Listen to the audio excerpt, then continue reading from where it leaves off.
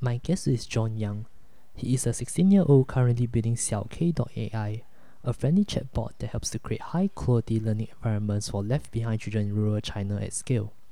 We discuss a wide variety of topics, including why John believes we will attain AGI in 5 to 10 years, his learning process, and building a non-profit AI bot by himself. Please enjoy the show.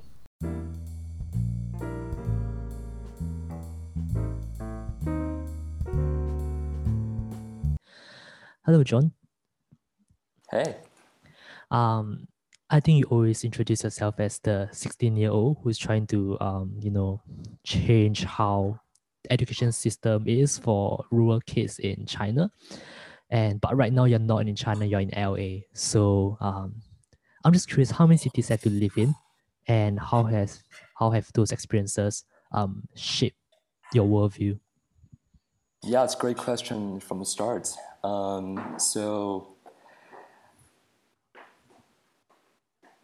Actually, hold on. Can we? Yeah, never mind. No worries.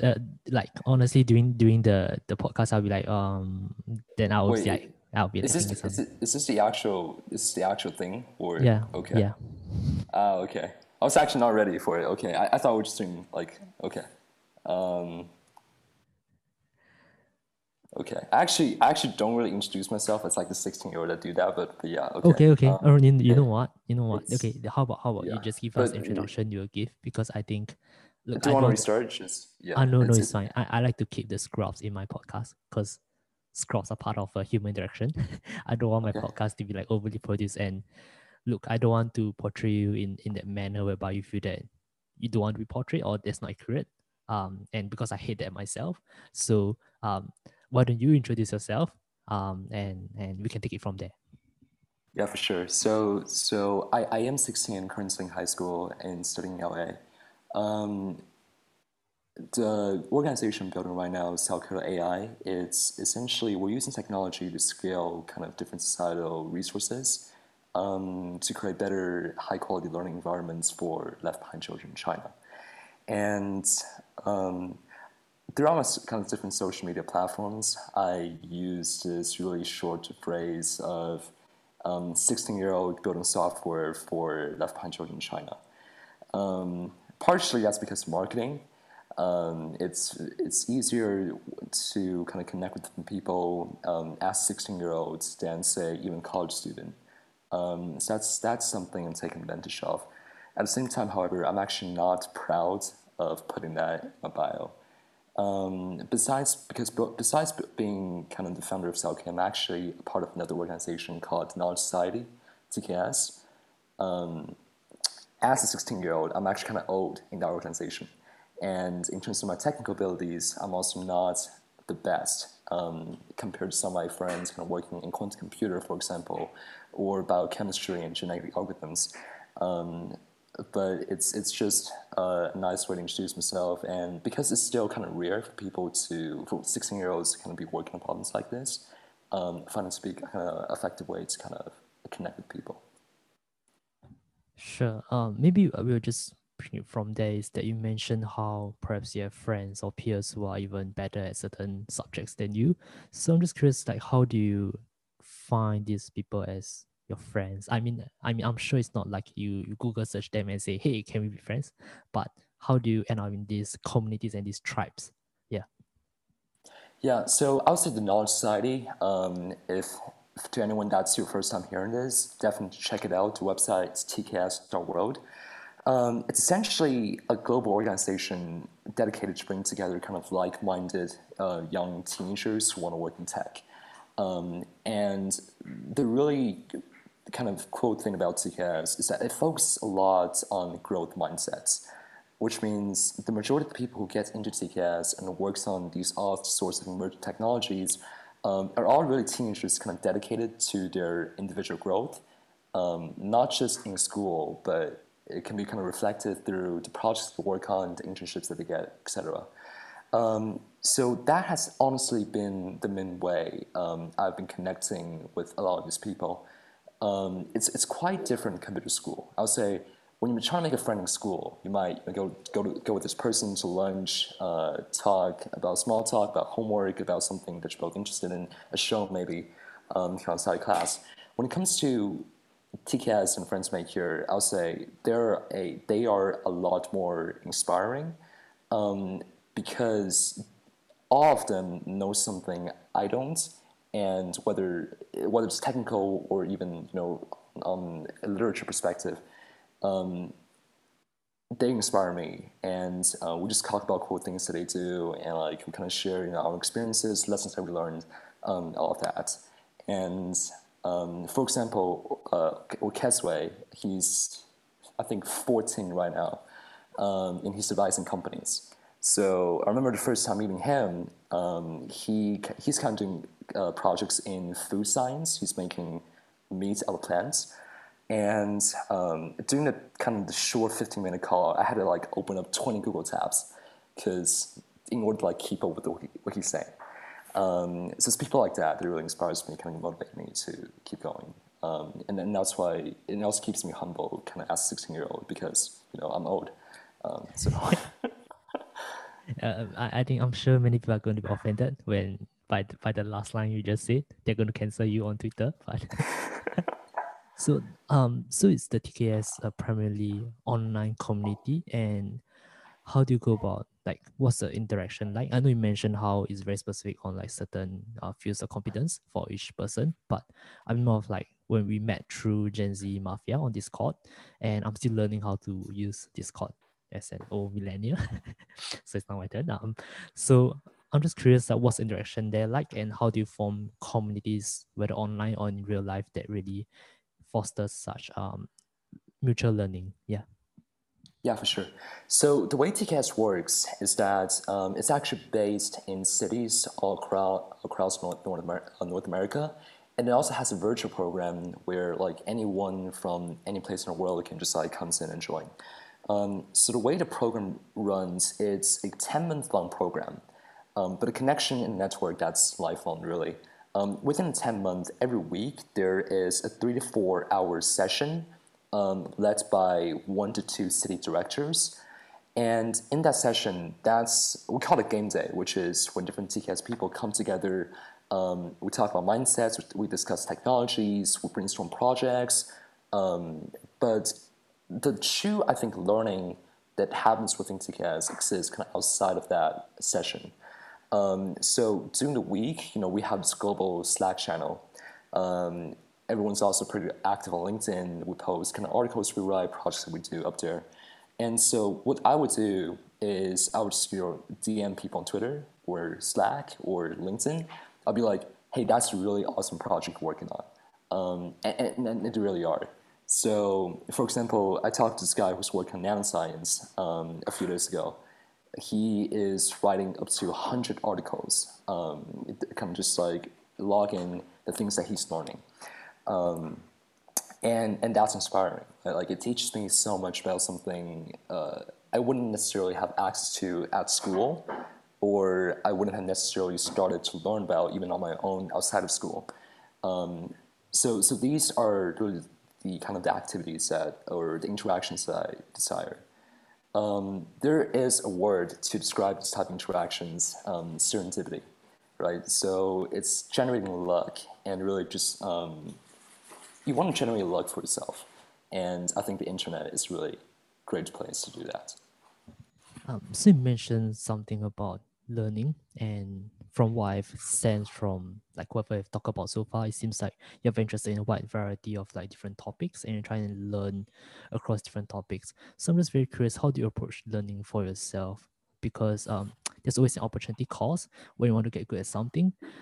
If you try and learn too generally, then you kind of like Oh yeah. you become Wikipedia, but you Yep, know, definitely. but at the same time, if you go too deep, I think there's always the fear of like, hey, what's something another field that I'm missing out on that can bring synergy or is just very interesting. So how do you actually view learning, and how do you have any particular structure to how you learn, whether it's intentional or it's unintentional? Yeah.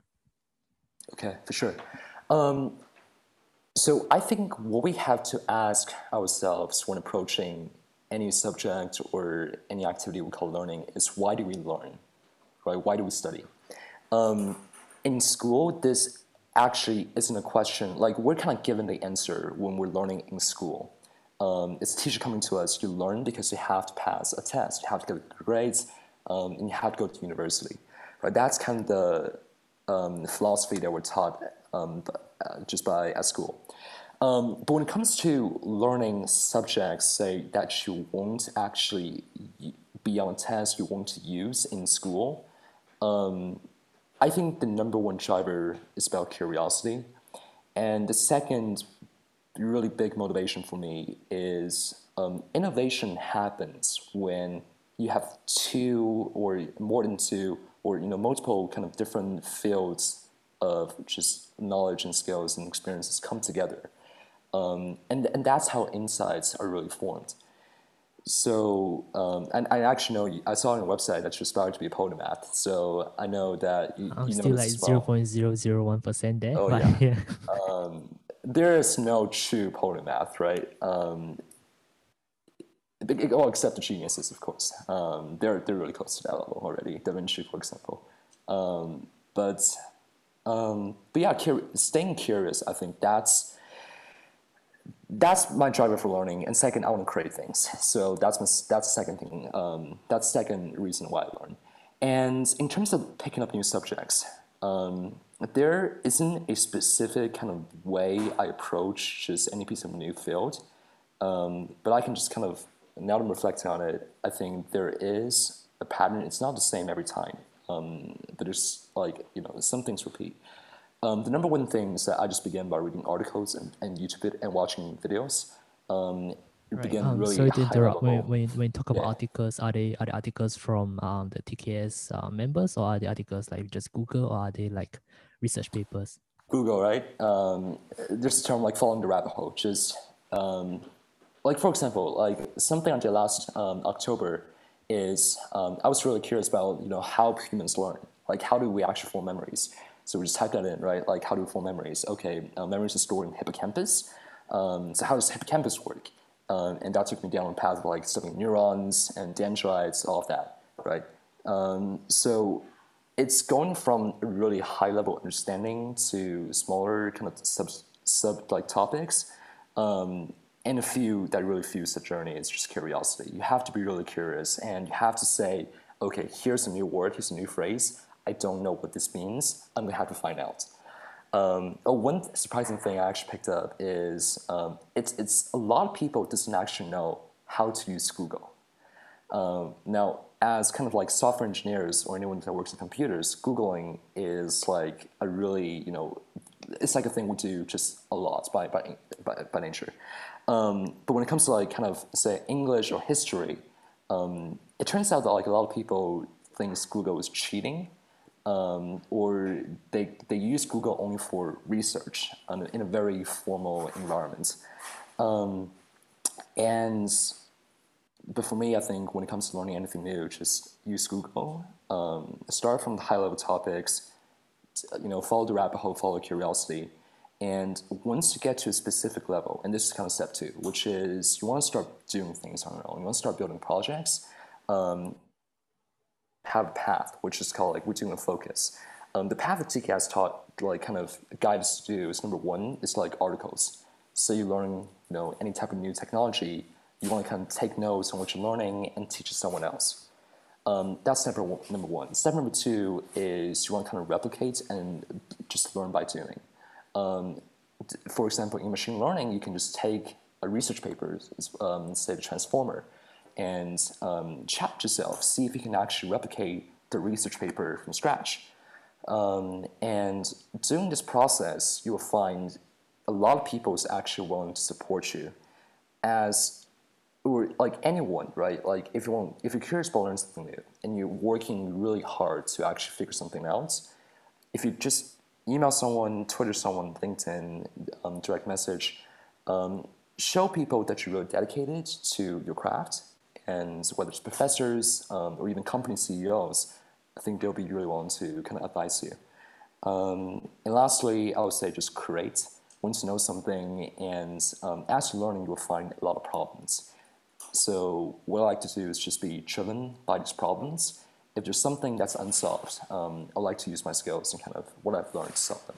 And that's where innovation happens, and that's the exciting part. Right. So how do you actually structure like all the things you have learned over time? So, um, I mean, when I ask this question, I think part of my assumption is that you want to kind of remember what you've learned perhaps 2, 3 years ago, or even just 6 months ago.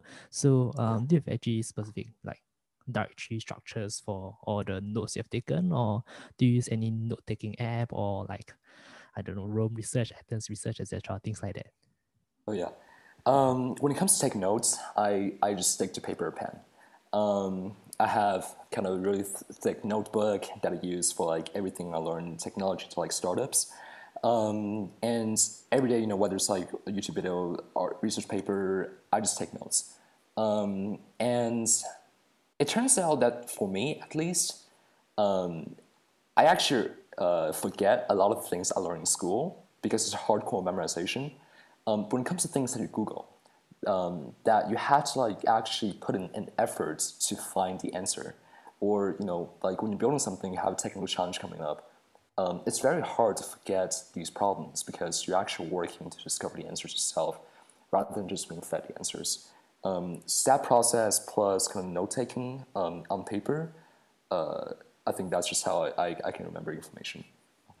Sure. If you don't mind me digging like just a bit deeper, so when you note take like just using pen and paper, do you find yourself writing in a more linear structure, or do you find yourself making connections across pages, or do you use mind maps or things like that? Yeah, so I write in like short chunks of either bullet points or paragraphs, and so I sometimes draw a lot of pictures, especially say like the end of a really long research paper.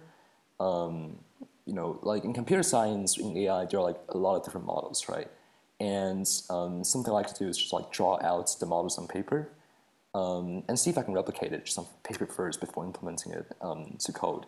And that kind of process of visualization like really helps me think. I think I feel like my learning process, and now that I'm thinking about it, my learning process is actually very similar to my creative process. So whether I'm creating like a new product, new organization, new structure, I just kind of draw things out, and that helps me think. So. So I'm just super curious at this point. Do you have any like, I know you pointed me to your Notion page, but do you actually upload pictures of your notebooks to the web, or Ooh, I don't publish these things, but I can show you right here. So this will be like examples of notes. You can just describe to the audience what you see. right? So So it's just honestly from my side, it looks bullet more like points. just linear bullet points. Like it seems like a very yeah. There's some drawing of superposition. Is that the term for it? Yeah, that's Like from studying quantum waves. Yeah. computers. Yeah, there's some equations, stuff like that. It's not the most organized. I kind of Mhm. keep things everyone together. But so like for here, this is actually when I was planning the different structures of cell cage, just linking different ideas together. So yeah, Uh, not it's nothing not fancy. not that it matters, but I'm very curious. Are you left-handed, right-handed, or were you like ambidextrous when you were young? Oh Not that no, it matters. It's just a very right random. hand. Oh, interesting. Right hand. No, yeah. No, I asked that question because when I was young, I always like in kindergarten we have like coloring exercises. I will always use my right hand. Then when it gets tired, I'll switch to my left hand. Oh, So, that's awesome. but I after a wish while, I can it's do like, that. I wish I could. but Yeah, but that's special. no. Right now, I'm like left-handed, but I'm just like really curious, like whether it matters. But I mean, it's just a random Oh, question. I'm not good at like left hand stuff at all. Like when I was learning basketball, it took me a really long time to like figure out how to like left hand like layup. Like I remember it was really easy for my peers, just other kids like they can just do it like like maybe not like first or second try, but like third, fourth time they can do it. I think it took me like 2 months of like practicing every day to like do one. So, but yeah, I'm not good with my left hand. Yeah, I don't know. You can just like, for me, I brush my teeth. Like I just switch hands when I. switch sides. That's cool. so, That's so cool. so it's I a should way start to like, trying that. yeah, it's a Yeah. way to retain some like your neurons in your the other hand. It's like helps you practice. I'm gonna start drinking, with my left hand now. Yeah. Well, sometimes I try to practice like using a mouse with my left hand. I mean, I use my mouse with my right hand, but sometimes I just practice with left, but it's not that efficient. Yeah. um, so we went deep into like how you learn or things like that, but I just want to jump back to like the first question you opened with, which is like how you grew up, the experiences you had, the cities you live in, because I mean clearly you have a yeah quite different from most 16 years old. I mean let just be frank about it. So I'm just very curious what formative experiences they remember that shape your worldview or shape how you approach things. Yeah. Um, so one thing I always point out, like when I'm asked that question, is that there's never like a single event that can change like someone's life forever. Or at least not for me. Right? Like even if something devastating happens, it's actually about like your reaction to that event that changes your life. So for me, I would say growing up, I was my parents. I'm like very lucky. So both my parents were born in the rural side of Shanghai, and they worked really hard to kind of like make their ways into the kind of center of the city. I attended one of the like top elementary schools when I was in China before I came to the States. It was an international school, so that's when I first started to learn English. I had contact with kind of basic computer programs. I was really passionate about video editing back then. It seems like a really cool thing to me, and as well as kind of programming, making games on Flash and like Scratch. So, but I wasn't the type to really think a lot about my future. Like Elon Musk will talk about how he actually read like science fiction novels and imagined like sending people to the moon. I never had that thought growing up, so that's one thing for sure. I'm not Elon Musk, but I think it's like it wasn't until I got into high school that when it really started to be like, okay, I actually want to learn something that peers do not know. I enjoy thinking differently, and I don't want to just, in America, high school is, if you want to be popular, what you do is you be loud, and you don't think a lot. I really don't like that. So that's kind of a period of realization for me. Say, okay, I need to really sit down, reflect on myself, and actually, from sixth grade to like ninth grade, like the first half of ninth grade, I was that really loud person. So that's why I can say this. I was loud. I didn't think before I acted, and also didn't really listen to anyone else. So I was a pretty arrogant person back then, a trashy person. But yeah, it was kind of just like, okay, I need to start reading books. That's when I started reading books. The first like kind of self-help books I read is The Seven Habits of the Highly Effective People.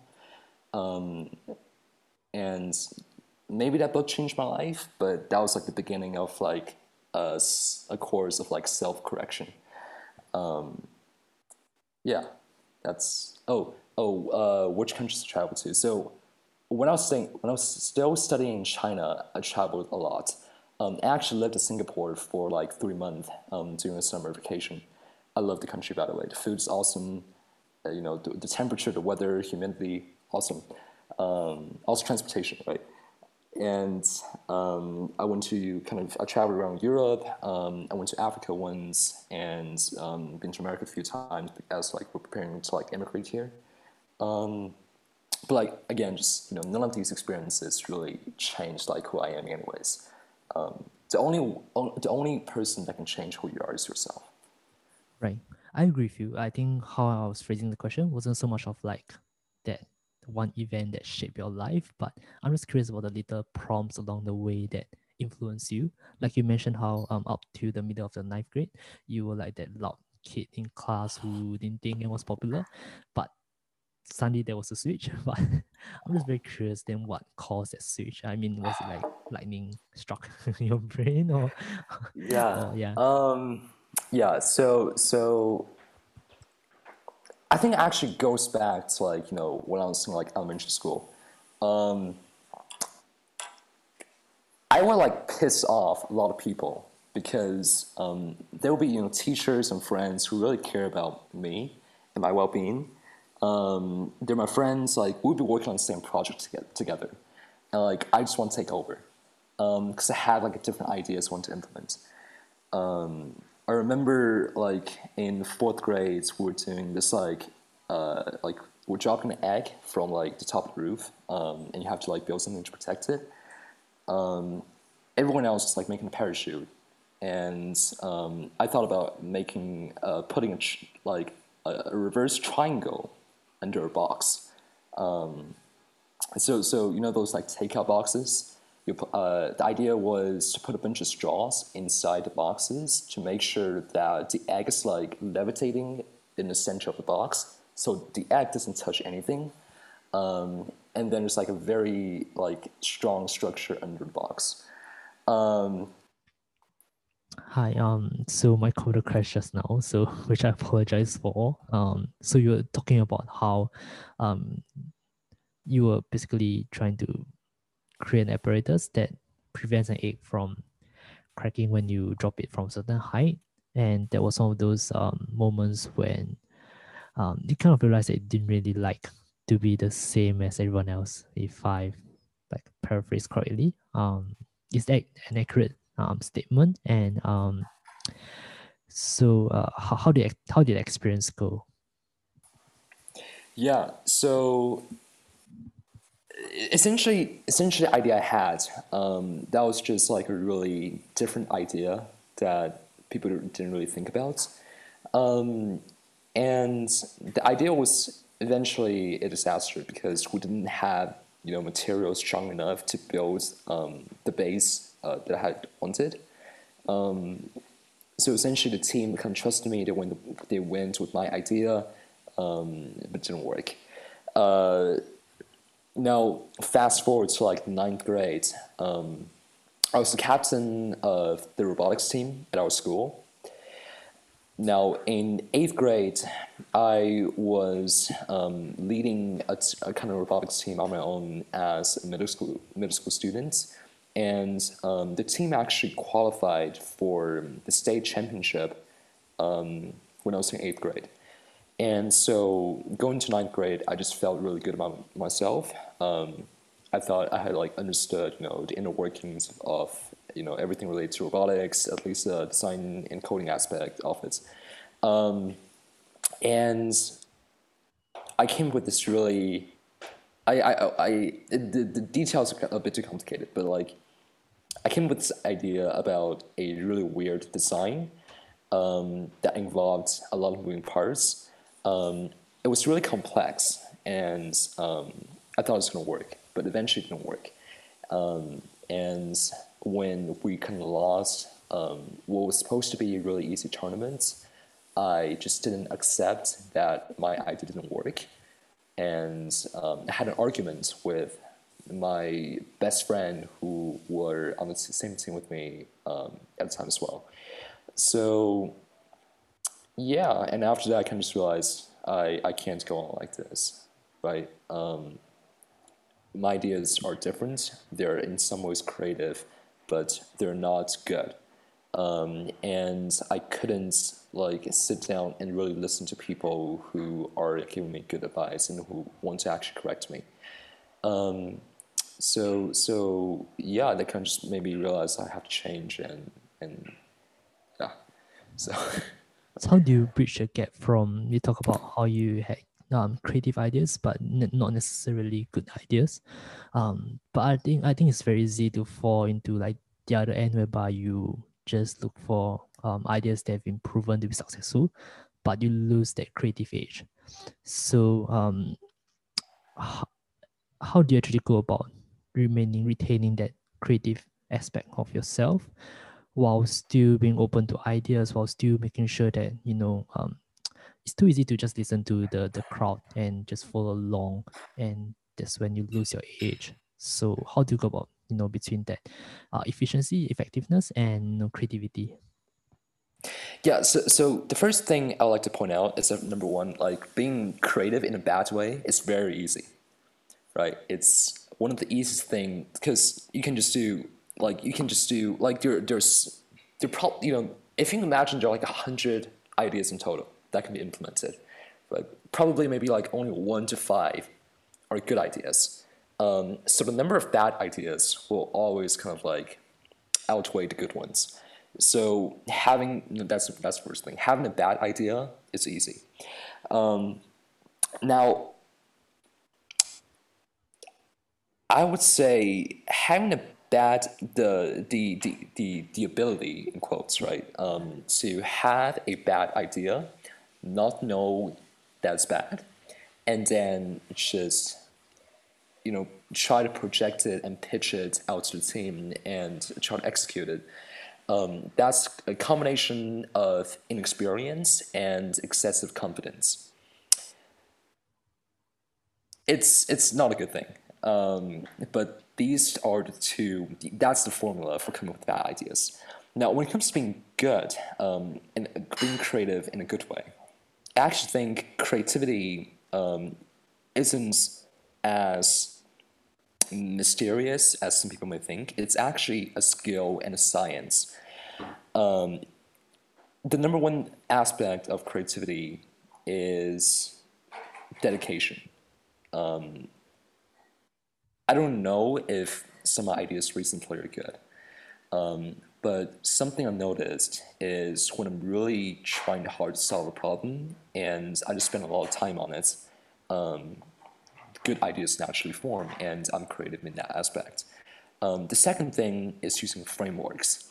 So Elon Musk, he kind of popularized first principle thinking, right? But when it comes to being creative in solutions, there are certain steps you can follow to really filter out all the bad ideas and come up with a solution, an idea that really solves kind of the root cause of the problem. So that's framework. And lastly, it's just experience.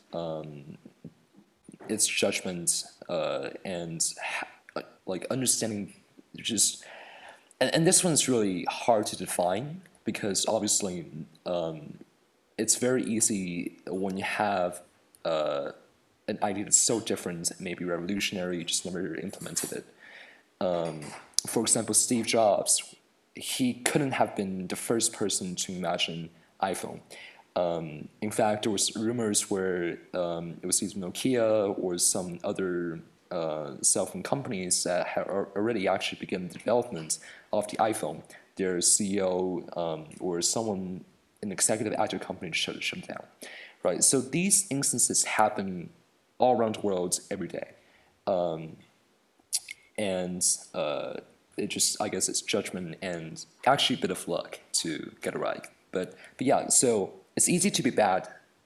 It's easy to be creative in a bad way, but to be creative and useful, I think it's a science and a skill. It's a combination of dedication, framework, and a bit of luck. So something to explore here is that I think when you talk about validation, what I have in mind is that typically just projects that you build, hypotheses that you test, and those are very constrained environments. But I'm very curious as to, like, for example, when we adopt certain worldviews or certain theories as to why certain events happen. Trivially, let's say a political candidate was elected, and so many people will be like, oh, there's this theory why this person was elected, or maybe Nassim Taleb will be like, hey, there's just so much randomness, and you're just coming out with a false narrative. So how do you think about coming out with frameworks for perhaps bigger topic issues, or you get what I mean, like more what's the term for it, like not just constrained to a certain small project with clear parameters, but um bigger bigger issues with very high dimension parameters that it's hard to account for all of those factors. So it's the question like why certain people get elected and say like No, no. why? So I think the question is like when you come up with like certain frameworks, it's easy to validate within a very small constraint of a within constraints of a small project. But when we just try and explain certain factors or explain certain events, how do you view these things? Do you feel that do you adopt the Taleb's view that they perhaps it's just randomness, or do you try and come up with your own hypothesis and try and validate them in certain ways? Yeah. Can you give me like an example of just like instances where you're saying like it's high randomness and Right, sure. So yeah. perhaps just the election of Donald Trump in perhaps Oh, 2016. okay. Like for example, Yeah. like some would be like, oh, it's a it's basically a vote against the establishment. It's like a vote against China or things like that. But it's hard to measure exactly like how much impact each of those factors are. But I'm just very curious, Yeah. how do you view those events? Yeah. Yeah. So I guess number one, I have never been that interested in politics. I think it's messy. And the reason is because I think, first of all, understanding human nature and understanding human psychology is one of the most complicated subjects in the world. But at the same time, and the reason it's complicated is because it's always changing. Humans by nature are not predictable. If we are, then I think a lot of problems in society can be solved. But at the same time, I also think that human nature, if you break it down, it's actually fairly simple, right? In physics, we have inertia, which is larger the mass, harder the thing is to move. And when it comes to politics or say what's really popular nowadays, Bitcoin, cryptocurrencies, BitClout, people just tend to follow the crowd. They just tend to follow the majority of the population.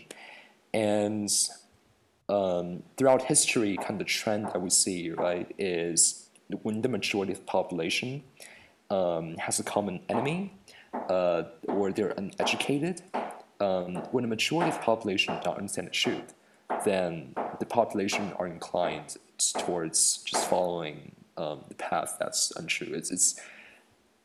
I think it's fairly simple as that. I have never actually studied psychology in depth, so I think I can't really break down, scientifically the reasons our biology, forces us to, follow the crowd. One reason is, of course, just evolutionarily. From an evolution perspective, it's more beneficial to live with everyone else than being like on your own, being different. But yeah. And no worries. I think the question was kind of intentionally bad in certain way whereby there may not be any good answer, but it's just something that I contemplate on a lot as well as to like when I explain certain events, how do I know that I'm not just lying to myself, if that makes sense? How do I not know there's a false narrative? So that's something that I challenge myself as well. So maybe you can just shift the topic to the three body problem or Santi by Liu Cixin. Um, you mentioned that you just speed read it in like 2 days, like the whole trilogy. I'm not sure how I did that because I take like 10 hours to read a book. I don't know this that one, right? But maybe just a very high level question like what were certain do you have any particular takeaways, or what were certain events or philosophies in the book that really left an impression on you?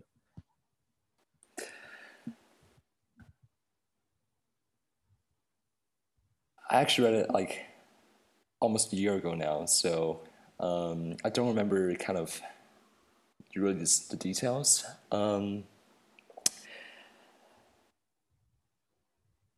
When I first read it in 2 days, now it probably has to do with the fact that I did read it in 2 days, but it seemed to me like, first of all, Liu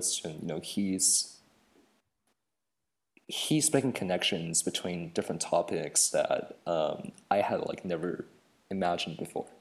And this isn't only reflected in kind of the principles about the universe, the theories he proposes about, civilizations in the universe, but as well as kind of the different plots of the story. There's so many twists, which I really appreciated, and that's what kind of I think attracted my attention.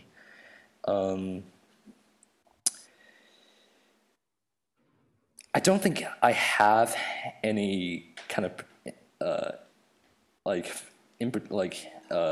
especially kind of valuable insights or original thoughts on book that I can talk about just off the top of my head. Right. But Just to be yeah, clear, like I'm not like asking for unique analysis of the book. It's just that when I read the book, I read it a very particular way in the sense of I focus more on the game theoretic aspects of the book, which I found interesting. But when you mentioned like in our Discord chat, you mentioned how you realized they missed quite a bit of like the philosophical threads in the book. That there was a very different interpretation from me. So I'm just curious, like, what was your interpretation? Because I just unpack the layers in the book. yeah, it's not a book you can just read once and then I think fully understand what it's talking about. That's probably one of the reasons why like I don't have any like kind of different thoughts right now. Apart from the fact that it's super interesting and it's content, really like a dense book series. I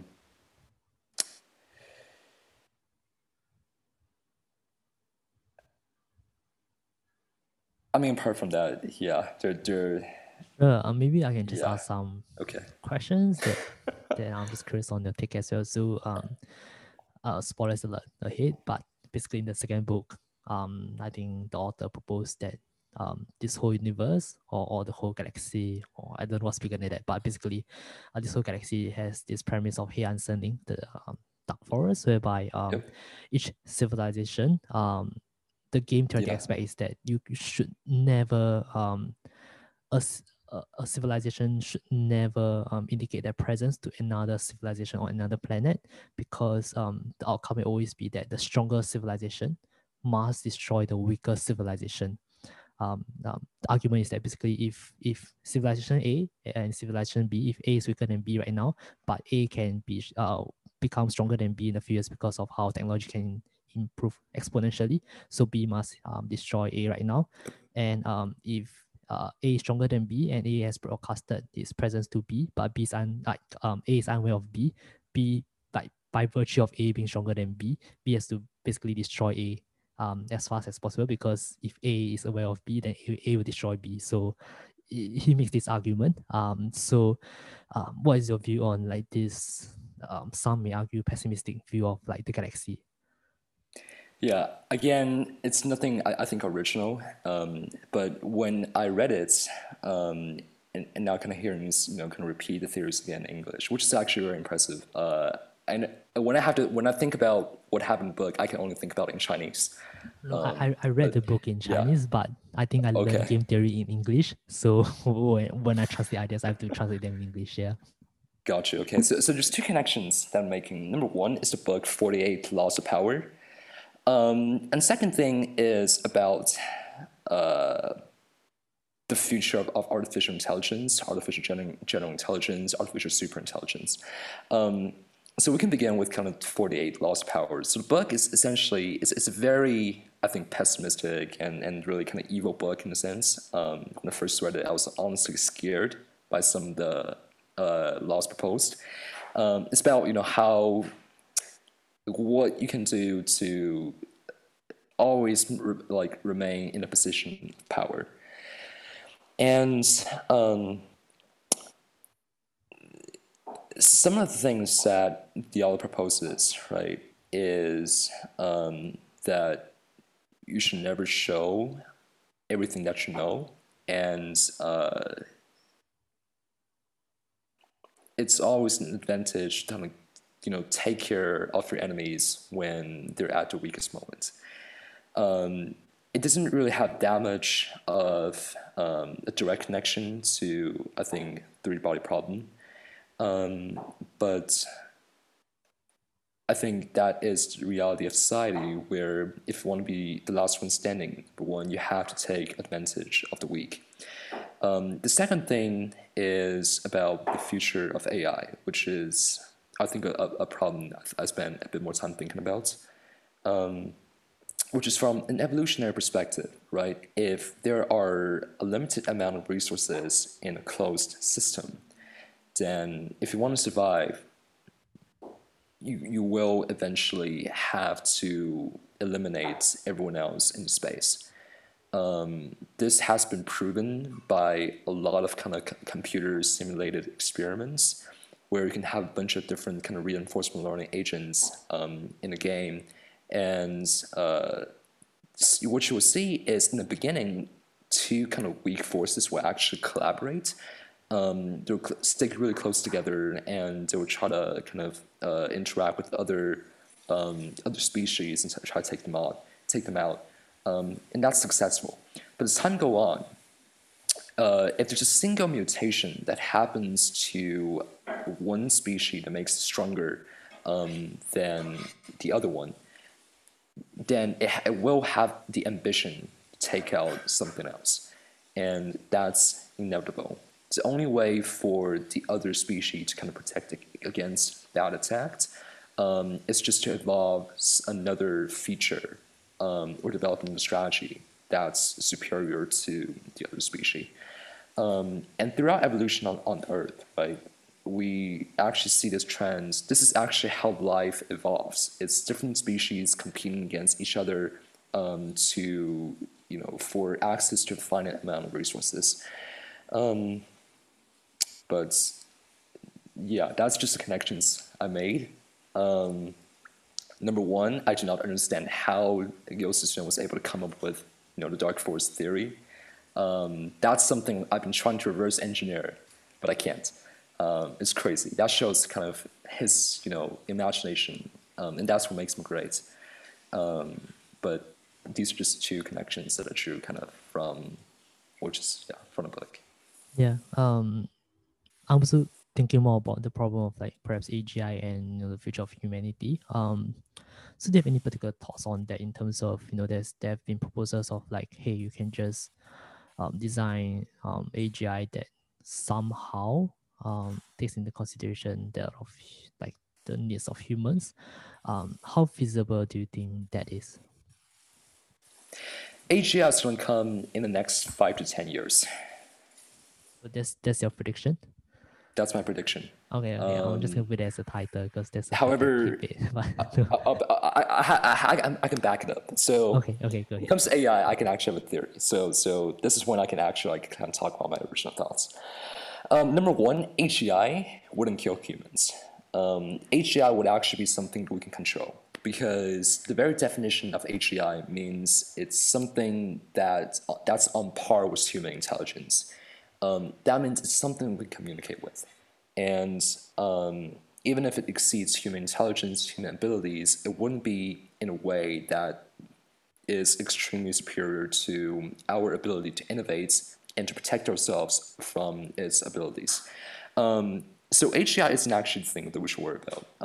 The thing that we should worry about is ASI, which is artificial superintelligence, and something that we know very, very little about.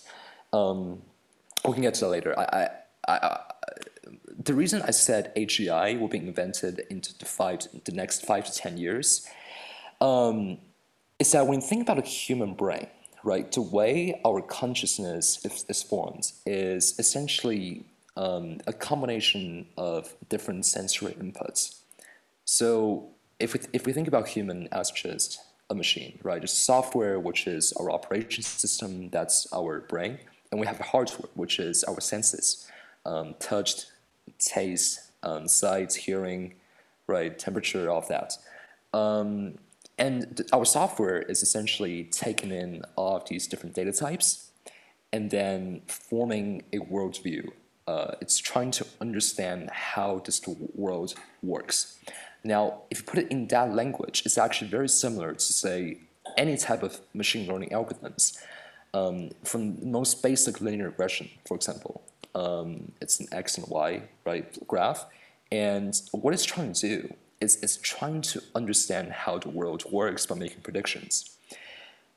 So obviously, when it comes to neural networks, it's even more about that. It's taking different kind of data points from different dimensions and it's creating a worldview with a classifier, right? It's essentially a polynomial equation that draws kind of a line through that higher dimension, and that's trying to predict the truth of the world. Now, what has really advanced research in creating like a multi-purpose tool is the transformer. This isn't like a secret.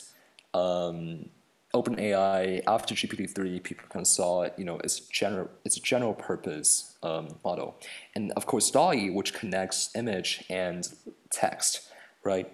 In China, actually, recently they just released another model called Wudao that does essentially text, image, and audio. Around half a year ago, I actually had this conversation with a friend about the kind of emergence of a super large model consisted of different transformers, each trained on a different data type. Essentially, the way a transformer works is number one, it can process, since any data can be processed into a sequence, a transformer theoretically is able to process any data types. The only limitation right now is actually the positional encoding, and then of course how large a data piece is. For example, an image, right? For a music, it's very long. But the attention mechanism, which is really the key parts of a transformer, is essentially plotting the relationship between different parts of the data. I kind of think about it that way. It's just understanding the relationships between different parts of the data. That's how it understands language, that's how it understands image, that's how it understands music. And we think about a human brain, which is also processing different sensor data types. If you imagine you're juggling a ball, right? You have this ball in your hands and you're throwing it up.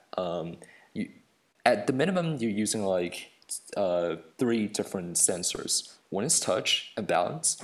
Another one is sight. You're looking at the ball, and you also have hearing, right? You're predicting that when the ball is falling into your hand, you have a bit of sound. And we can actually model that if we just have 3 transformers put together, each trained on, say, one sight, another one's touch or balance, another one is hearing. Then when you send these 3 separate transformers, these 3 different data types simultaneously, it can also predict what's going to happen next. Now, DALL-E isn't exactly on this, right? So the way DALL-E works is we have a pre-trained GPT-3, and they're using variation autoencoders to encode images, and they're basically just adding it to the token matrix.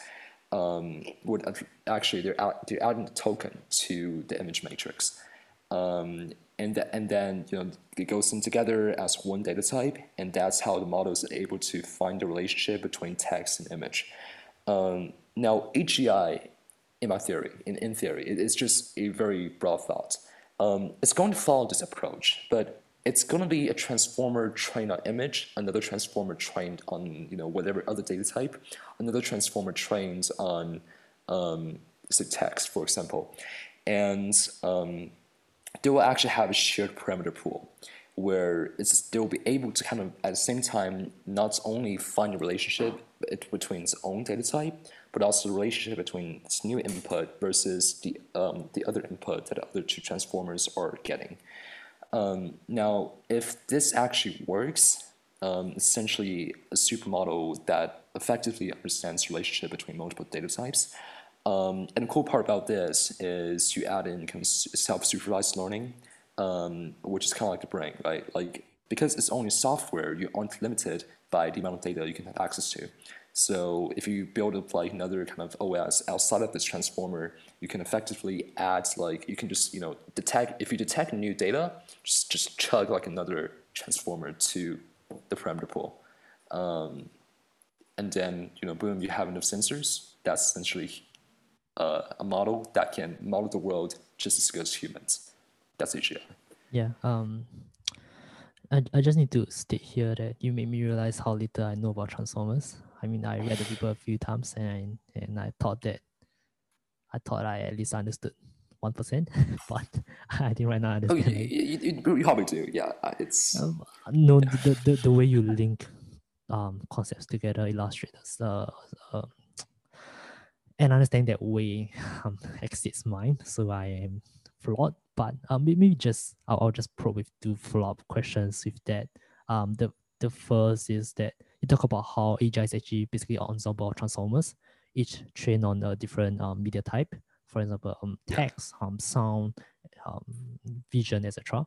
So what's the final layer like for the ensemble? Is it like how do you see it? Is it just a very simple connected Yeah. layer? So Yeah. number one, I think AGI is definitely like 100% going to be so much simpler than what anyone thinks it is now. One reason, just psychologically, we are biased towards thinking we are more important than we actually are. Humans think we are just super, life form. So we think our brain is unique, it's original, and it cannot be replicated. But in reality, there's definitely another version of, another structure that can do exactly what a brain does. And I think that's where HEIs will come from. So the state of transformers today, right?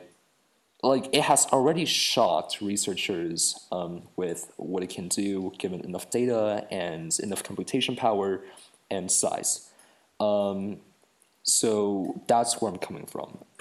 Like another example is the swing transformer, which you saw me kind of posted in Shenzhen Mafia a few days ago. That's essentially like image classifier using transformer, right? But the way it works is like before there has been attempts to link CNN, convolutional neural networks, and attention together. But the swing transformer, what it did is essentially it took inspiration from the structure of CNNs, and it used CNNs to process image in a specific way that's very easy for transformer or at least its attention layers to understand.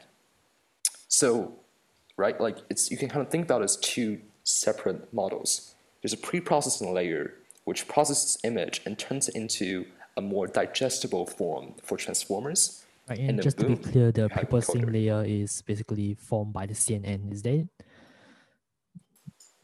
It was Sorry, yeah, just to be clear, you talk about the pre-processing layer. So when you talk pre-processing, that's it's using not like CNN or pre-processing isn't like an official term, right? So and also it's not CNN.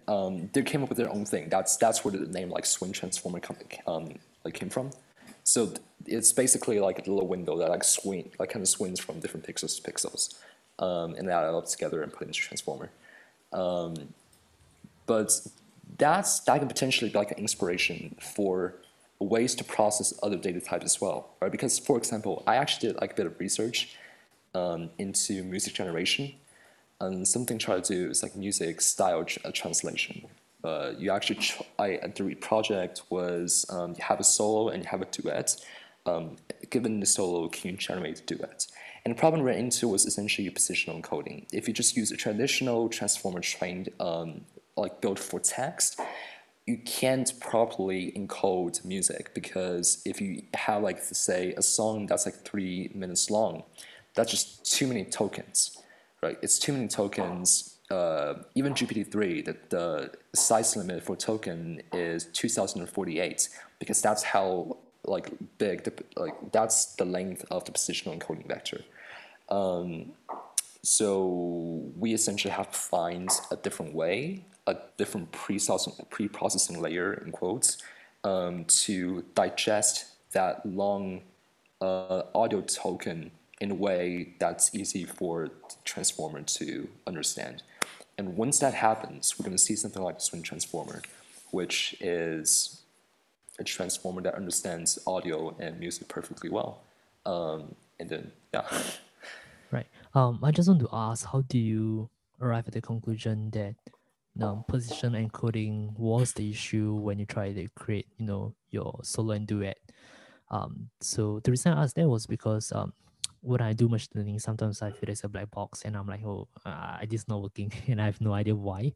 So I'm very curious, how do you identify a possible issue? Like, what's your thought process behind that? Oh yeah, well, that's actually a very easy issue, right?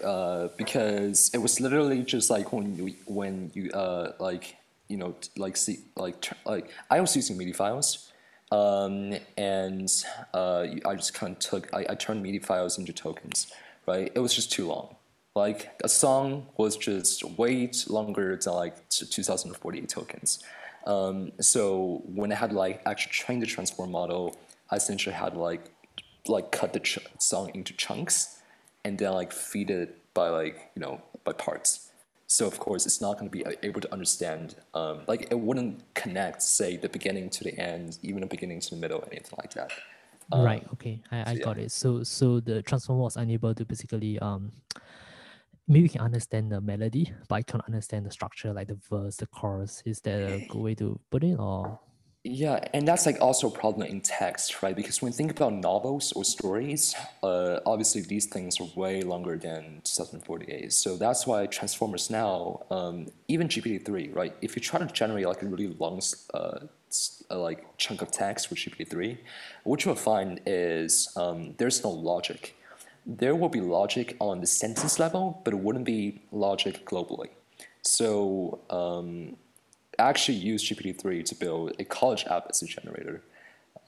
Hopefully, no teachers listen to this, but I just played around with it. I fed in like my past essays and stuff, and what I found is it can only generate up to like 160 to like 200 English words at a time before the logic just goes out of hand. Which means there had to be another like NLP software that like linked different paragraphs together. So, but yeah, this is actually a very interesting problem that I think like a lot of people are trying to solve right now. Which is how do you make a transformer understand the relationships that exist in a really long piece of data. right? So back to your point on how AGI will be formed within the next 3 to 5 years. I think 2018 or 2019, Naval, his argument was that look, right now in neural networks, each neuron is just you have an activation function, but the neurons in our brain are actually more different, like at the more finer cellular level, there's actually a lot more chemical interactions there as well. So, what are your thoughts on his take? I have some personal opinions on the ball. This is actually an interesting one. So I attended one of his like clubhouse rooms. There was a room where two really kind of it was two AI researchers. It was one researcher and an AI engineer talking about the applications and the future of GPT-3. And then Naval just came to the room. And what he did is he essentially just bashed against GPT-3. And at that time, that's kind of when I realized how little he actually knew about the inner workings of a transformer in AI. I actually wrote about this kind of on my WeChat as well. Listen to Naval on business and philosophy to live a good life, just not on technology. But now back to the point, right? Like,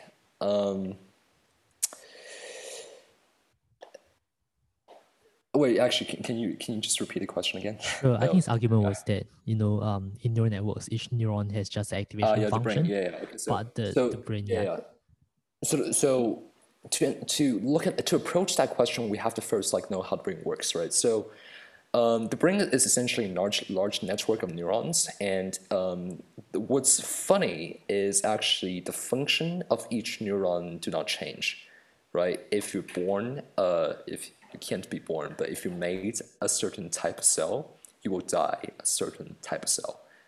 What you can do as a cell cannot change. But how that neuron processing information is, I think a lot of people know the brain kind of functions with like electric waves. But the function of the electric waves, right, EEG waves, is that you can kind of think about a neuron as just like a little box, even a black box, right?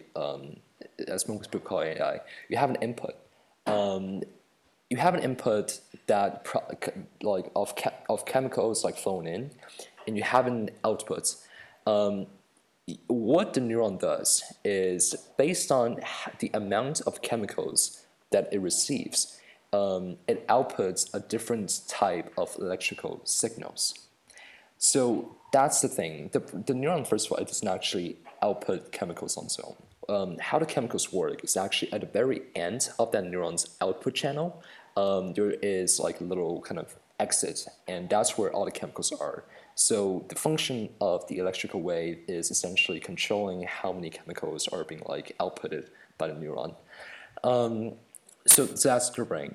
You can kind of think about it as a very decentralized network of kind of individual like agents, but like together they play something that's much. They act in a symphony that's just too complicated for us to understand, of course.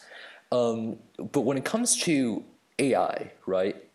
Obviously, activation functions, whether it's ReLU, whether it's sigmoid, there you cannot replicate chemicals. And in fact, their purpose as activation functions isn't to replicate chemicals. It's just a model, given 0 to 1, what's probability. So I would say that comparison is like a bit far, or at least like I have never thought about it this way, that activation functions are kind of similar to like chemicals outputted by a neuron. What's interesting about I guess I can talk more about similarities. So it turns out that okay, how machine learning algorithms works is backpropagation, right? It's updating against itself. Now, what's funny is actually a backpropagation turns out it also happens in the brain, but it's bidirectional.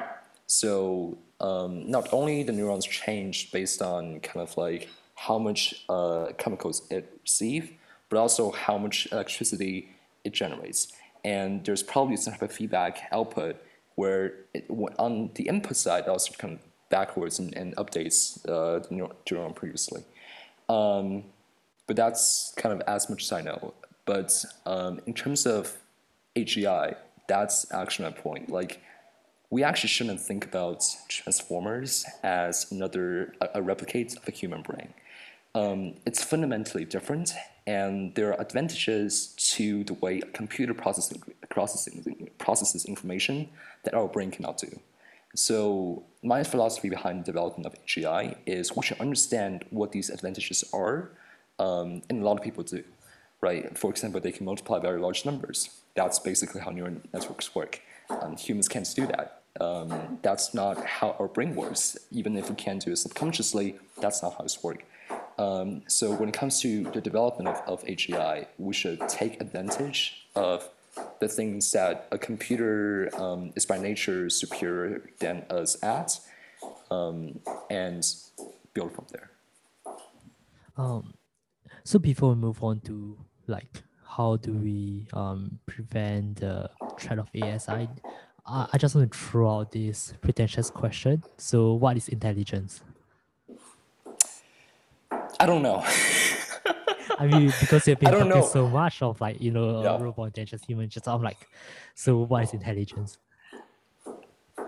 Okay, I'm just like I'm just gonna think while I talk. I can try to answer what is artificial intelligence, right? Like artificial intelligence is very broad. It's basically like you can build like an algorithms that just runs in a square, and that's like basically like the first scratch program that any like kid builds, right? You have a cat, you run, you turn right, you run, turn right. That's recursion, and that's technically intelligence. It's able to behave like intelligent like beings. And the reason I'm calling that intelligence is because if you look at say like bees, right? There is a very famous video of a bee with its head chopped off, like on the ground. It is still using its like legs to like clean the area, the space where like its mouth is supposed to be. And the most crazy thing is it actually picked up its brain and flew away. It's creepy. But Is there a video of this or? oh yeah, you can just look it up. It's Okay, crazy. I'm gonna Google it. Um, yeah. So that essentially shows like okay, number one, you don't actually need a brain to have intelligence, right? Like like because humans think bees are intelligent, right? Bees can have like bees. First of all, they follow their crane, right? They know which flowers are produces, the kind of honey that they like versus flowers that they don't. They do the like dances that directs other bees to a particular flower, and we think that's intelligent, right? But turns out no, it's not. Like it's or at least it's not like it doesn't. A bee does not function like the human brain. It's almost like muscle memory, right? Like there is a certain algorithm that they follow, which is encoded in their DNA, in their genes. So yeah, humans are pretty intelligent, right? We are okay. But at the same time, even a bee is intelligent in some ways, and we actually still don't know how a bee's intelligence work. So, how can I know what is intelligent? Right. So Yeah. I'm going to follow up with a more pretentious question. So how do you think like a super intelligent being will think? How do you think they'll act? What do you think will be important to them? If I can predict how a super intelligent, thing will behave, I will be super intelligent. No, that's So, exactly the point. It's like I like we should just yeah. put this out. Then when they capture us, then they can at least listen to this and they can just laugh at us. Oh yeah. I mean, like I can't even imagine. Like it's not even about building it. Like I can't even imagine number one like how we will like collaborate with this thing because like I mean it might be like an actual extinctional crisis where human are about to be wiped out. But then again, like we will still try to create it because we're gonna want, powered by capitalism, we're gonna want like technological innovations that maybe humans are just too dumb to create, and like we're gonna say, okay, here we're gonna create this like one tool that solves all these problems. Now that I'm thinking about it, it's actually kind of like finding the one cure for all diseases. That's probably the motivation behind ASI. So if I were to try to predict what ASI will be like, I might first try to predict, what the world would be like if there is like one medicine that can just cure all diseases. How would a company that invents this medicine, kind of price it at? How will governments react to this kind of medicine? And how will like everyday consumers view this, medicine? How will their perception of like life and death change? The closest example I can think about is actually CRISPR. So CRISPR can actually okay for those CRISPR is essentially like a scissors that can cut your DNA. Scientists have been using it to like kind of edit the sequences of the DNA. If you cut it open, take something out. It takes maybe like you take some chemical cell, you put something in, and CRISPR can actually treat cancer, diabetes, AIDS, and all of these long-term diseases that humans think is like uncurable. The only reason it's not like being used by doctors is because it's too expensive. Like it's way too expensive. So if hospitals actually list this as like a viable treatment, then there will be massive inequality. This is why governments actually ban, at least for now, the usage of CRISPR to treat cancer and diabetes, all of these things. But something we know is it's very likely. What's very likely to happen is the cost of CRISPR is going to drop, and when it does, that's going to be a very interesting future to kind of live in. So, yeah.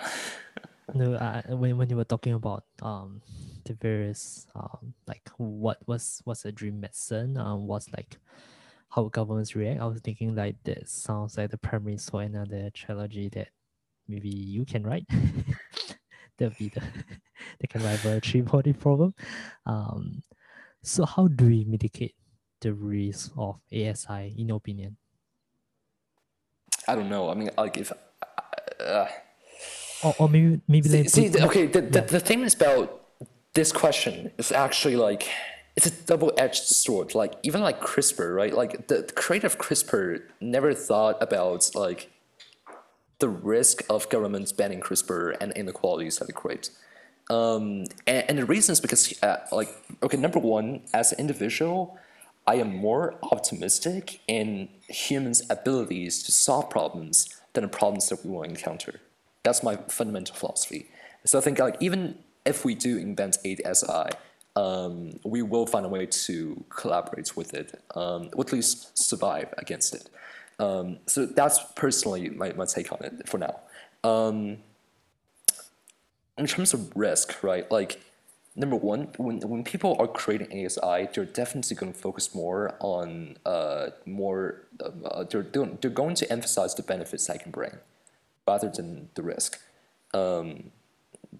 Of course, like this is just from capitalistic perspective. You're gonna have to do that in order to like sell the product, right? Like no one wants to, like for example, Tesla building self-driving cars. They're not going to talk about how like actually a recent incident, right? Like in Tesla China, people are saying that like the brakes doesn't work.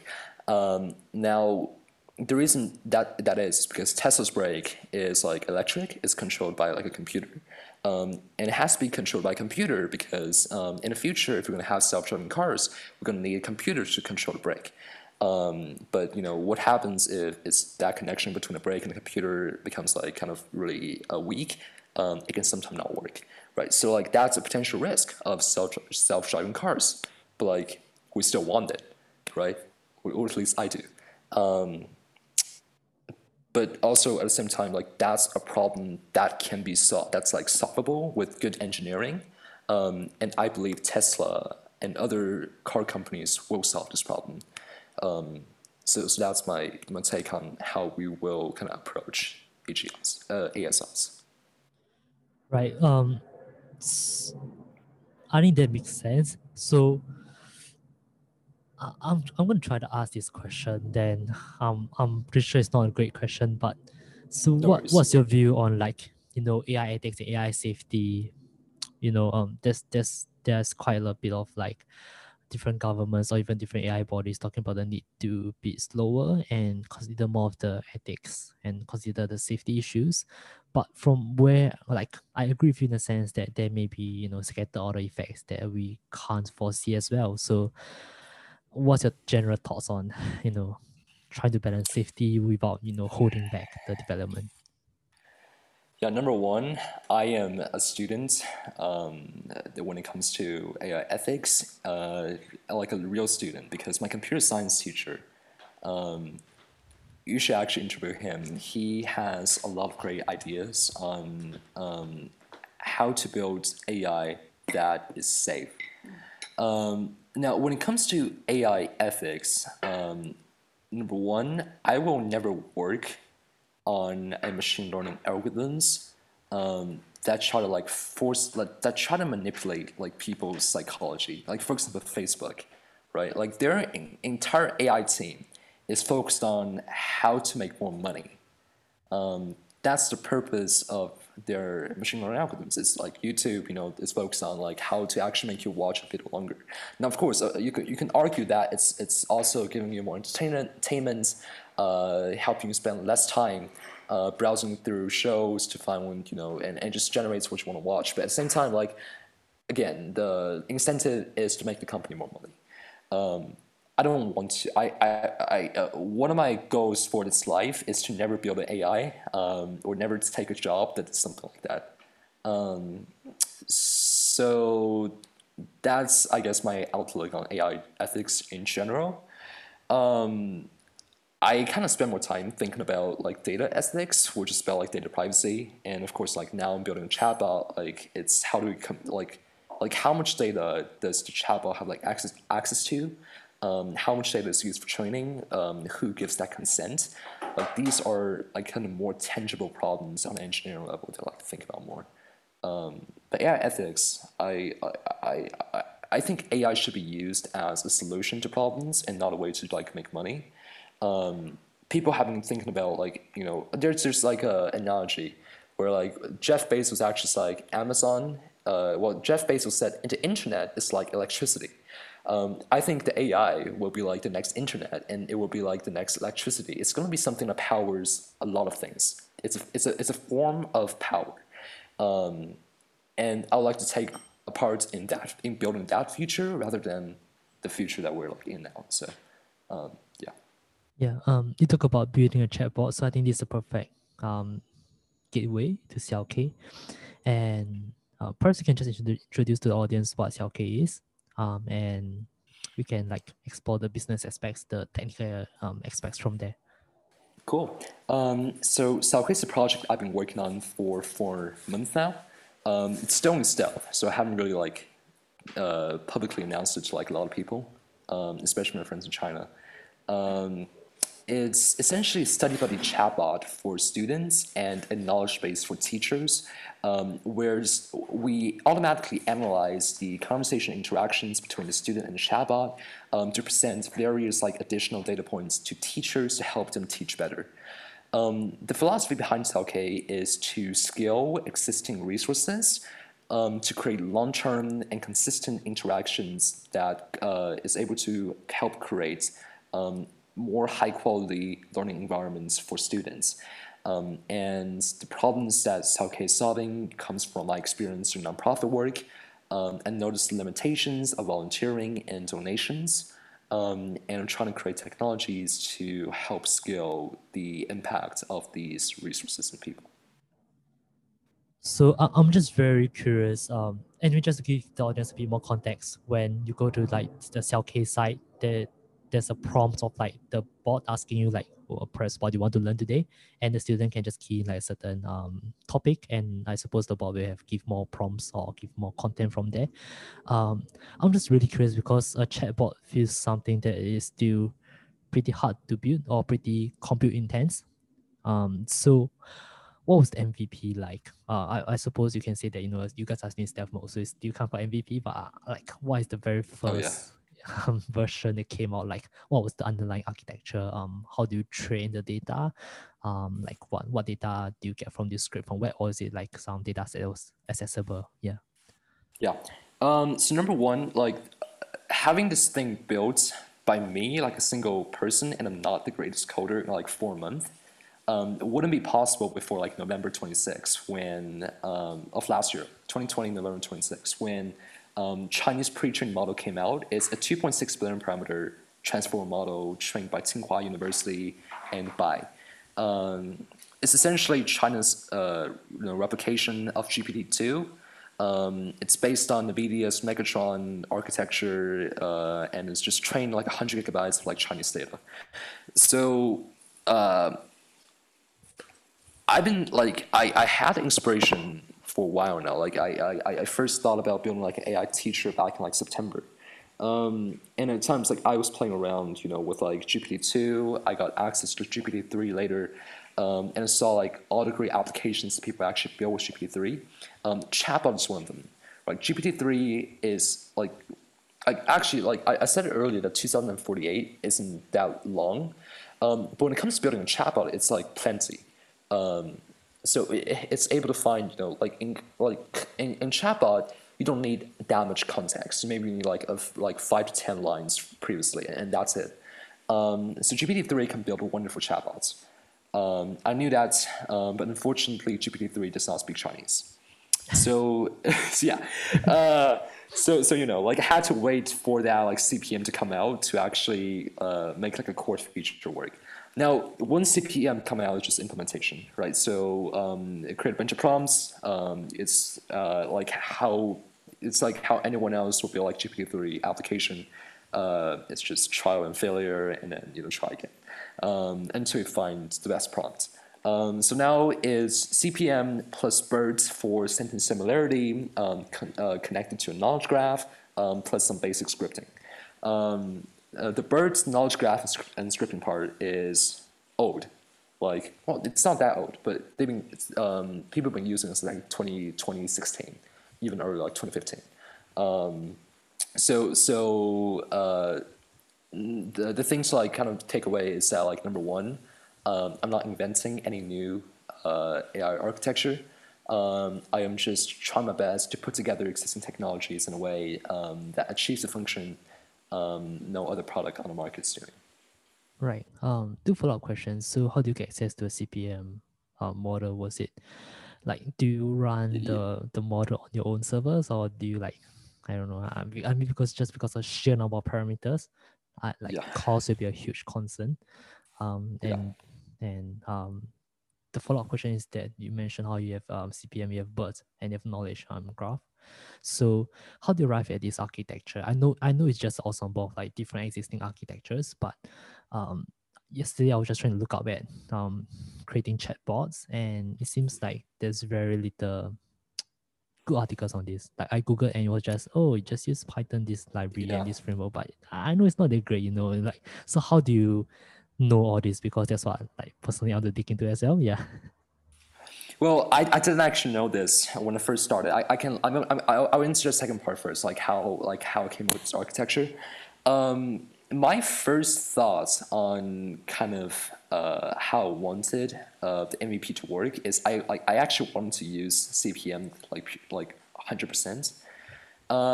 It didn't work because 2.6 billion parameters, it sounds like a lot, but like compared to GPT-3, it's tiny, right? So CPM wasn't that great. So it was actually because of that problem I had to like figure out like an alternative to like the biggest problem with CPM is that you can ask it like 1 + 1 equals like what? It will give you like 3, or why is the sky blue? It will give you some like a really weird answer. If you ask like GPT-3 why is the sky blue, it will actually give you like a really good answer. Like it would explain how light reflects and blah blah blah blah. CPM cannot do that, so it has to like figure out something else. And yeah, you're right. Like there isn't really that much good articles on like chatbots, and finding out about how to build chatbots in Chinese is even harder. Number one, because Baidu sucks, and number two, it's not like most yeah, it's just like less personal projects and less like platforms people like post articles. So what I did is, luckily I found like a huge. I just found like GitHubs.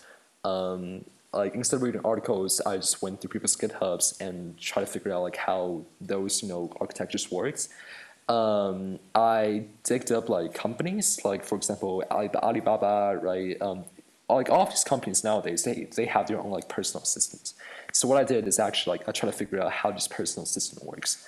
And Sorry, yeah, sorry to that's interrupt, but basically how did you do you ping people at those companies, or how do you find out more about those models? Yeah. you can just find it, right? Like if you just Google like how, say like a famous example like is Microsoft. It's like Xiaoping. It's Xiaoping because of like how famous it is in China. There's actually a lot of people that like wrote about it, like Baidu Baike, right? Like like, and then it's just like a process of, like following a rabbit hole, right? You see like a term you don't understand, you just look it up, and then like it's kind of like solving a puzzle and just like kind of piecing information together. Right. But like in the end, it's not that complicated. So it sounds like you just have to take it step by step and just figure out as you go along. So what about the Yeah, data part then? I, like I suppose you have to call like I suppose you are fine tuning your models on certain data that answers like just a collection of these academic questions and yeah. yeah. So I've been trying to fine tune CPM, but it's not that good. So actually, the one running right now isn't fine tuned. It's just running on some problems, and I can actually answer the server calls in question here as well. You'll be surprised that like 2.6 billion parameters isn't actually that big, right? Like the file size in floating point 16, that's like I think the one that I'm running right now is like 5 gigabytes. That's how large the parameter. That's how large the model is, which means this can be ran on like a single GPU, and then it's just like Google Cloud AWS. So I'm using Tesla P100 as my GPU, and because I don't actually like this, because like I'm not running the server 24/7. the cost is actually like last month it was like $80, and that was it.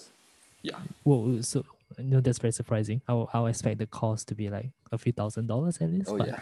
but Oh, even if I how run it like yeah. 24/7, even if I run it 24/7, like 30 days, it's like $600. Okay, that's Yeah. interesting.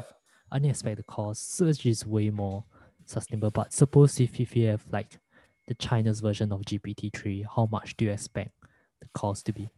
Oh well, number one, I definitely want to have access to like GPT-3, right? Like the entire thing. I know they're actually expanding CPM to like 100 billion parameters later this year. That's their goal.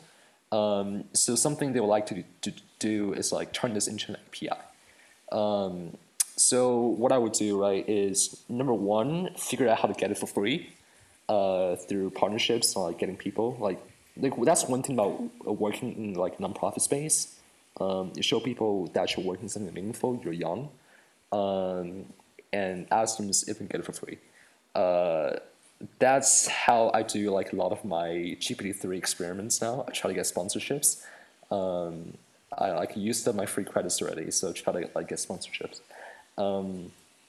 And yeah, that's way number one, right? The second way, like I think it would actually be cheaper than running a server. I mean, obviously, it depends on how much the government or the institution charges for the API per token. But if they do charge it at the same price for GPT-3, which I think they will, it won't be that expensive. So yeah. So how about the data collection part? I think even just a bit earlier, you mentioned how data privacy, how much data to collect, how do you mask the identity of your users? Those are very important factors to you. So how are you collecting data right now? Because I think that's key to really getting a badass model in the future. Yeah. Yeah, it's about finding a balance between connecting user identity and data, right? So like the one extreme is to like not label any data at all, like just to keep really long file. Like you can just keep one txt file of like all the conversation like history. Or the other extreme is like you like just record everyone's like personal conversation history. You also collect personal information. You put all of these into like separate buckets, and you like put them into the same folder, right? So like we're kind of in the middle, where like I actually don't. I like what I do is I just don't look at kind of like people's individual conversation history. I still separate them. So like based on how many users we have, I have like different like I have that many copies of different conversation history, but I don't actually know who generated the history. So that's my approach to it right now. Right. So you actually have to like read through the conversations to ensure like the conversations Oh are yeah, of a certain quality. oh yeah. Especially now, right? Like especially like I did a bunch of testing. Like that's how you write scripts, right? Like okay, like for CPM, right? Just trial and error is basically like I ask the question, oh shit, it doesn't work. So I need birds, I need knowledge graph, and then just like write scripts. So that's like how the development cycle works. Yeah. Right. So it's almost I can't remember, it's about 11 on the side. So you just wrap up this call with like some final questions on CLK. Oh, it's I have nothing actually. I actually joined this, so no Right. worries. So no, the issue is like I'm supposed to be at the meeting, but I just like skip it. Okay. But I know it's not no one will know. But no. I think like I think there's still some questions that perhaps you can like jump, a few months down the road, Yeah, whereby I I'll have just go with you. more things to ask you, and when my brain gets fresh, cause you're throwing a lot of signal at me. I want to make sure that my brain processes Okay. everything. So how do you go about like what's your strategy for reaching out to schools and making like them partners in this non-profit? Like, what are some problems you've encountered? And yeah, perhaps you can just describe that general process. Yeah. So these problems I think are like common, like they're just the usual problems like any nonprofit face, especially in China, where like the government puts like very strict restrictions, like what a nonprofit organization can and cannot do. One thing about Self-K is since we're not actually teaching anything, we can avoid this checking of like of the government has to like review our curriculum. So that makes our lives a bit easier. Now, the reason we need the government's involvement is because if we actually build a scalable product, and our goal is to kind of get all the cities from around the country to actually use it, we're gonna need governments to back our thing, just to make it more legitimate. Because if a project isn't backed by the government in China, it's very hard for schools to massively adopt it. So that's one of the challenges I'm gonna have to figure out like this summer when I'm going back. I'm actually going back to China in like a week, and that'll be like one of my and staying until like September. So that'll be one of my top like priorities to like establish partnerships like local government kind of organizations, like essentially sign like memorandums of like understanding. That's one way. The second way was like I'm very grateful of my co-founder Alex. He's the founder of EFA, which is Education for All Foundation. They've been running since 2018, and he's been very generous in that he's actually sharing kind of his connections with the schools with the project. So all of partnerships right now actually comes from relationships that we've built at EFA, as well as kind of just word of mouth and the reputation we built. Something we learned when doing kind of growth and expansion for EFA is that all the rural schools are really connected to each other. So if you build a product that like one school loves, the principal and the teachers like automatically actually share what you're working on with other schools, and news travel really fast. The third way of marketing is essentially partnering with other like big companies and other like kind of public figures or nonprofit organizations. So a part of what makes Selkie special is in the future it can actually be a self-servicing platform for students, right? So I'm also a member of the board of directors for NanoSeed, which does microfinance and scholarships. One of our challenges has always been like finding the right people to give scholarships to. So for Selkie, because we're interacting with students over a really long period of time, the data we collect on students can be like really valuable insights for nonprofits. So they can actually produce like they can actually develop algorithms to like automatically select or recommend like which students they're going to give scholarships to based on like the conversation data. So that's kind of our like value prop to these nonprofit organizations, and that's like a potential way, potential partnerships and like marketing channel as well. Right. I think we can explore, non-profits and your thoughts on like price-effective altruism in our next call, perhaps a few months Yeah. down the road when, after you're back in China and just give an update on how things go on that end. So we can just end the call with like one final question. This is going to be a cheesy question, so just brace yourself. But Okay. like, what would your advice be for anyone who Oh wants my to God. be? Yeah, I know. This is I already told you this is that's going to be very this is cheesy. okay. Yeah. Go ahead. Yeah, Go ahead. right. Finish. You can just pick, but Yeah. like in terms of being a prolific learner, and the reason I asked that is because I have friends who kind of regretted taking their majors in college. They are like, hey, you know what? I didn't actually learn any hard skill, and I've always told them that, you know what, that's true, but the best people I know are all building their own projects, and that's how they learn best. So yeah, that cheesy question. So what will your advice be for them? Yeah, no worries. I'm just humbled because this is always the question I ask like any advisor or people I meet. And now you ask me, I'm flattered. Number one, I am not a prolific learner. I I'm think you're actually being not too that good at humble, but math. I think you're very prolific. Okay, go ahead. And the second thing is like I'm not even in college yet, right? Like I haven't chosen the major. I haven't actually even decided like whether I want to go to university or not.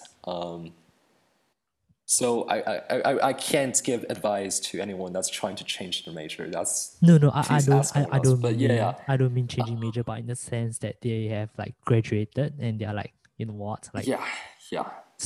I think okay. Based Sorry, on sorry my to interrupt you, but yeah I think what I'm yeah trying to say here is that, um, I think too many times in society generally kind of judge people based on their age or their experience.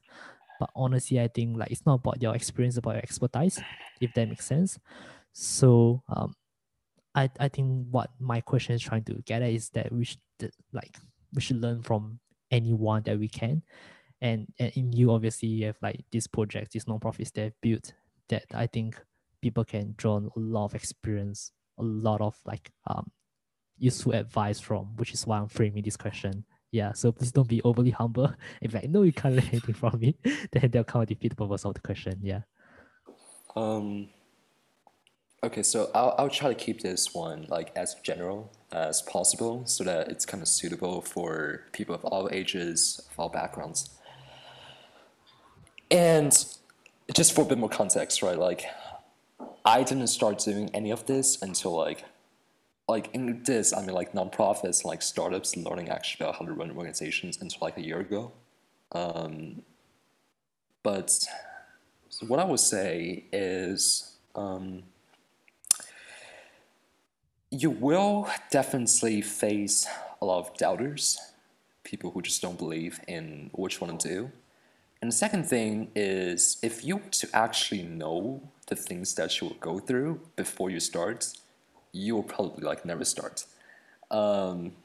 So given these two things, in list of priority, the one thing you should absolutely focus on is just simply being obsessed with the problem that you want to solve. I don't care if you're doing nonprofits, it doesn't matter if you're doing a project, it doesn't matter if you're doing an actual company. If you don't want to solve a problem, if you don't have a problem to solve, you will never actually complete it.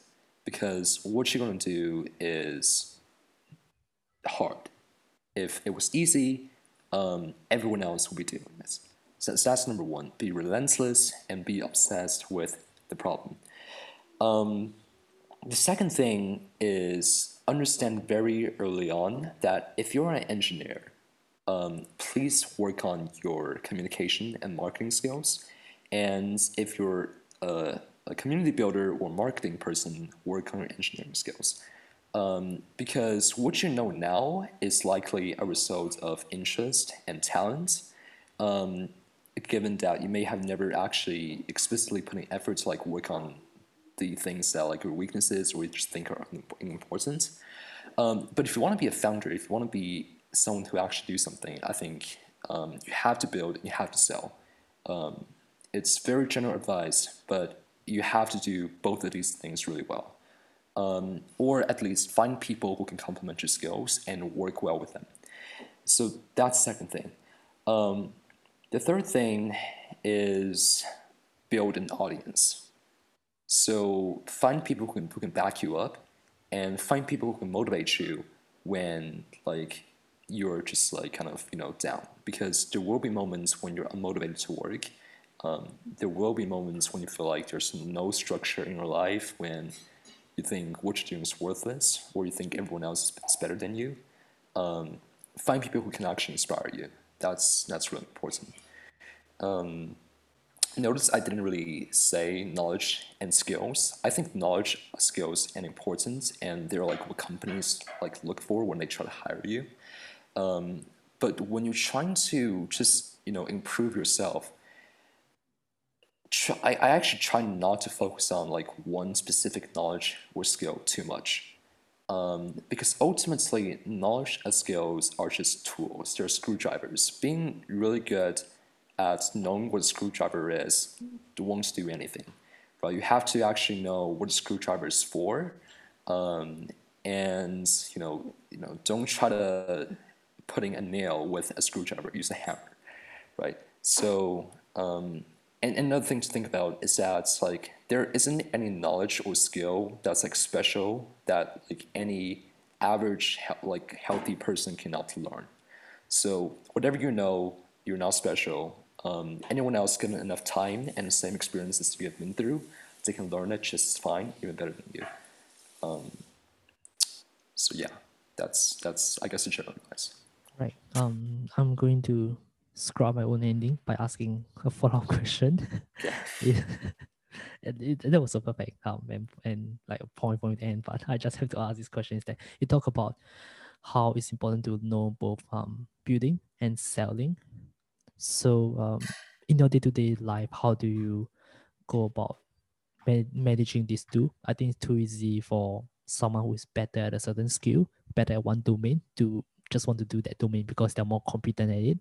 So how do you actually consciously structure your timetable to make sure that you block time out for selling, or like even within selling, there's like marketing, there's SEO, there's like copywriting or things like that. So how do you approach all these subdomains?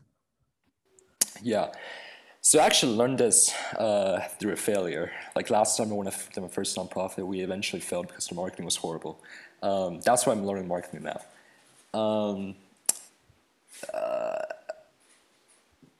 Again, like I think my reason for like learning marketing is just because I learned to, if I want to make something work, I'm gonna have to like market it. And that goes with number one. That's why you have to be obsessed with the problem, because if you really care about problem you want to solve, you're going to do anything. And of course, I started watching like YC videos. I follow people on Twitter, and this is like be a buyer and be a seller. That's like that's actually like a catchphrase on like startup world. But I think it's very true. Like for me, when I'm learning marketing, I really sucked in the beginning. I was one of these like like boys that just have no taste for what is good art and what is bad art. What is even art at all? I had like no understanding of what these are. So in the beginning, I just found people who can like who can mock me and at the same time give me constructive criticism. That's honestly how I learned. And that's also actually why number three is important, I guess. But yeah, like learn from people who can teach you, like especially marketing, because in actually I think anything, like you can learn a lot by just building things on your own, but eventually you're gonna need feedback, and having that group of people who can actually give you feedback is it's really important. I think that's a brilliant place to end. Building a Yeah. community of people who can support you and vice versa as well. Um, this is a beautiful conversation, John. Hope to have you back on the podcast, perhaps in October or December when there's more updates on how things go locally in China with all those Yeah. at I suppose town or rural area. Thank you so much. Awesome. Yeah, it's great talking to you too. Bye. Thank you for listening to this episode. If you like this episode, please leave a review on Apple Podcasts and share this episode with 1 to 3 friends. I started this podcast with the intention of having awesome conversations with interesting people, and having your support means a lot. Thank you.